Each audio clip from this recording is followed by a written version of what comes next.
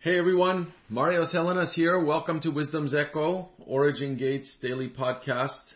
Thrilled to be bringing story time to you yet again today, and delighted to know that many nations and many tongues, many tribes, many households are listening and receiving from all of us at Wisdom's Echo. That number is continually increasing, and we celebrate that.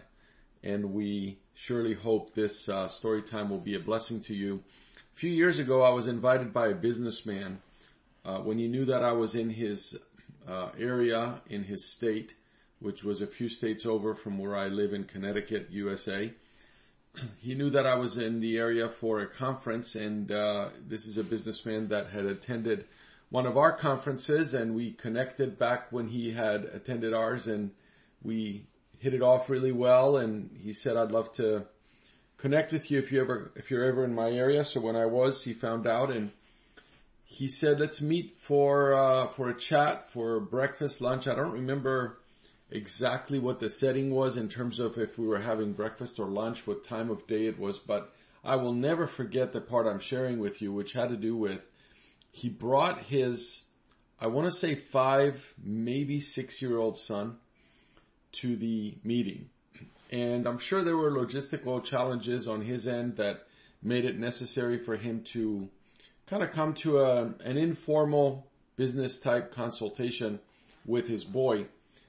But I want to tell you, this boy was an absolute terror. He was very unruly. I'm sure he was a nice kid, and I'm sure he turned out okay. This was quite some time ago, but let me tell you, it was a rough day, because the kid must have just learned how to kick, and he was practicing his kicking on me. And the dad was so absorbed in our conversation and so fascinated by the fact that we were talking and engaging at the level we were, and I don't remember what we talked about. I just remember it being a great meeting for him. Also for me, except for the boy kept kicking me, and it wasn't scratching, punching, slapping. It was purely kicking. He must have just gotten a hold of how to properly kick a ball or kick his sibling. I don't know, but he thought, I'm just gonna kick this man to death, and he did. And so, because I was talking to the dad, I kept looking at the dad whenever I would get kicked, and he would kick me in the shin. Now, a 5 or 6-year-old cannot cause that much damage to a grown man's shin. However, if he keeps doing it, he can.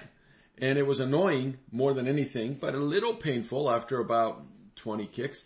So I kept looking at the dad, and of course, every time I'd get kicked, I would say, hey buddy, like trying to draw attention to the fact, and the dad at first was not aware of it at all. He kept saying, isn't he great? And I'm like, yeah, he's fantastic. And as I would get kicked in the shin again, and it just kept going on, and eventually I would just, it was a couple times I winced in pain, and the dad saw it, and he said, buddy, you shouldn't be doing that, buddy. Go sit over there. So after a while, I'd had enough. There's only so far I can get pushed, especially by a 5 or 6-year-old that is completely out of control. So I knew I couldn't discipline the kid. He's not my kid, right? If it was my kid, he would have been a hologram on a wall. But anyway, I thought, I'm gonna do something here. So I need to do something very effective and very dramatic. But I can't make a big fuss about it, and I can't have the dad upset with me. So I decided if he kicks me again, he's going to get it. I'm going to do that one thing that was in my mind. So the kid kicked me, and I just kind of stepped. I said to the dad, just one moment. And it just so happened he got a call, and it was his wife. And I think it just took a few seconds, but those few seconds it took for him to say, hey, I'll call you back, was enough time for me to do what I had planned, and my strategy was unfolding right there. So I reached down and I whispered something in the kid's ear. And then I walked back to the dad who had just finished his call. I'm like, everything okay? He's like, oh yeah, that was my wife, whatever. So I said, so the kid, after I whispered in his ear, went and sat on the stone wall that was in this courtyard where I was meeting with his dad. And he sat there and looked at me the whole time. Never got up again, was quiet, very focused on me, and did not kick me again, ever, from that day. I mean, I never saw him again since then, and I don't even remember where these people are, I just remember this incident with this kid. So after some time, I'm talking to the dad about 5 or 10 more minutes. We're standing up talking, and the dad turns and looks at the boy. He looks at me, and he's like, "What happened?" I said, yeah, he was just being, fun and kicking a little too much. So I said something to him. He's like, "What'd you tell him?" He was more fascinated and interested than he was concerned. And I said, I whispered in his ear, "I have more toys than you." And the dad said, "You said that to him?" I said, "Yes, I did." And he said, "And he just went and sat there?" I said, "Yep." He said, that's odd." I said, "Not at all." He said, "Not at all?" I said, "No, I don't find it odd." I said, "I think he's fascinated by the idea that a grown man can have more toys than him, and that he would tell him in a competitive way the way I did. And what made him sit and process these last 5 to 10 minutes, is the fact that what I told him is the truth. I do have more toys than him. I have more toys than any kid, most likely, in this world, because I've been collecting toys since my 20s. And he looks at me and he goes, "Wow, you collect toys?" And I said, "Yes, I do. I didn't grow up with a lot of toys on the island of Cyprus. We didn't have a lot of money. We didn't have a lot of toy stores. And we played with sticks and stones, created stuff in our backyard, moved dirt around, and maybe played on our bikes. But most of my childhood and young years, I did not have a lot of toys. So when I became an adult and I started making my own money, I started buying whatever toys I had missed. And the more colorful and cool, the better. So I collected all kinds of Lego and trucks and forklifts and warriors and castles and soldiers, and I mean, you name it. I can keep going. So when I told the kid, "I have more toys than you," and whispered that in his ear, it was the last thing he would have expected to hear from me, and it really messed him up in a good way, I think, and definitely a good way for me, because my shins were spared.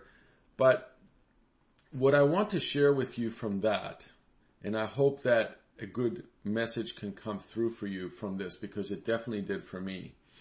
When you speak the truth, you have authority. And the truth carries an authority to transmit and even to sink in and bring transformation.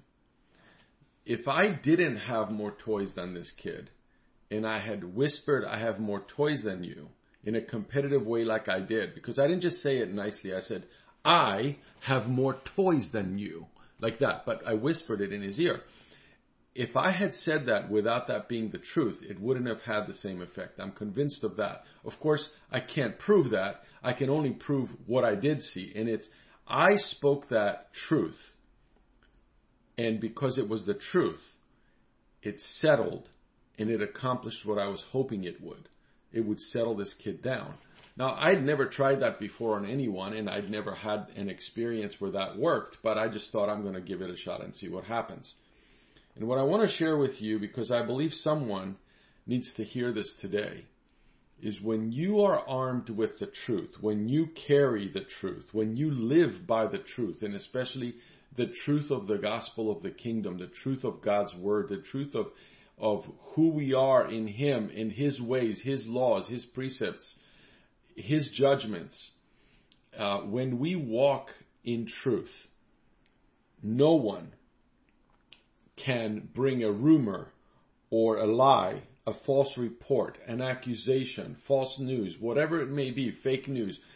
Those things we are never at the mercy of such things that would come against us when we are armed with the truth. And for a time, the truth may be challenged and the truth may be tested. And the truth that's in us may be questioned by those who don't know better or haven't yet allowed time to prove us true. But truth will prevail. I'm convinced of that. And with it will be justice. Now, this was an amusing story, and I really don't hold it against this kid, what he did. He's just a kid, 5-6-year-old kid. And man, we all understand that, I think, that have had kids. But I had to get him off me. And the only way I could, because I had no authority to discipline him or to tell him what to do, was to do that. But even in an amusing story like that, there is a truth that remains, and it's that the truth is more powerful than anything that's out there that would want to subvert the truth. And I know that in these days in the media, it's very hard in many different countries and many different places in the world to discern what is right and what is wrong just from hearing it. But I believe that the truth will prevail, and over time, what is covered that should be revealed will be revealed, and what is revealed that should be buried will be buried. And also that any injustice that is done to us, any wrong that is spoken against us, any rumors, accusations will be silenced, because the truth will emerge and the truth will hold fast in our lives. I have found this to be true so many times when we faced challenges. Obviously, I've led organizations. I've walked with a lot of people. I've led a lot of people. I've interacted with many, many people from all over the world. And it's impossible to have that level of exposure to a platform or to large numbers of people without there being opposition, without there being those who would basically stand against what we carry. And I even did a series once, and it's on my site actually still. It's called Dealing with Our Enemies, and it's a 5-part series of how to actually deal with our enemies, and that it takes strategy and it takes calculated action and intentionality to deal with and to combat the attacks. We are not being vindictive in doing so, and we're not even being defensive. We're standing. According to Ephesians 6, where the Apostle Paul says, when you've done all, and you've put on the breastplate of righteousness, and you've held the shield of faith, the helmet of salvation, when you've put on the whole armor, therefore stand, he says. He doesn't say to fight, he says to stand. And I found that I have to stand up to my enemies, those who would oppose, resist, and attack what I carry and what I'm bringing forth. And many times it was believers, it's sad to say, but many times believers who disagree with our position or the way that we approach the gospel of the kingdom or the conveyance of the truth that we carry, they would attack us, and there would be persecutions. And I've spoken of some of these things in previous story times. But what I found is if I have the truth in me, I can stand before Yahweh, and that's the only stand that counts the most. It's the one out of which will come all the other stands that will enable us to overcome. And I want to encourage you, if the truth is in you, then hold on to it, and hold on to it with the certainty and the security that He will bring it to pass, and you will see justice on your behalf. And if you are not in truth, and there is an aspect of your story or your scenario, your circumstance today that finds you far from the truth, if you've spoken lies, if you've deceived people, if you are doing anything that is contrary to the truth, then I implore you to make that right, because the truth will set you free. And so I hope that my amusing story with the little boy, I've never forgotten that. It happened quite some time ago, and I still remember it as though it's today, but I don't remember the exact circumstances that brought me to, and even exactly where we were. I just remember the state and the fact that this man wanted to meet with me. But the truth in what I told that boy is what I believe made the difference, and I hope the truth will make a difference for you today. I love the truth of God's Word. I love the truth in Yeshua, the truth in all of what heaven promises to us, and especially the truth of eternal life through Him who loved us. So I bless you with that today, and until we speak again, let's remain in His love. and in His joy. Shalom.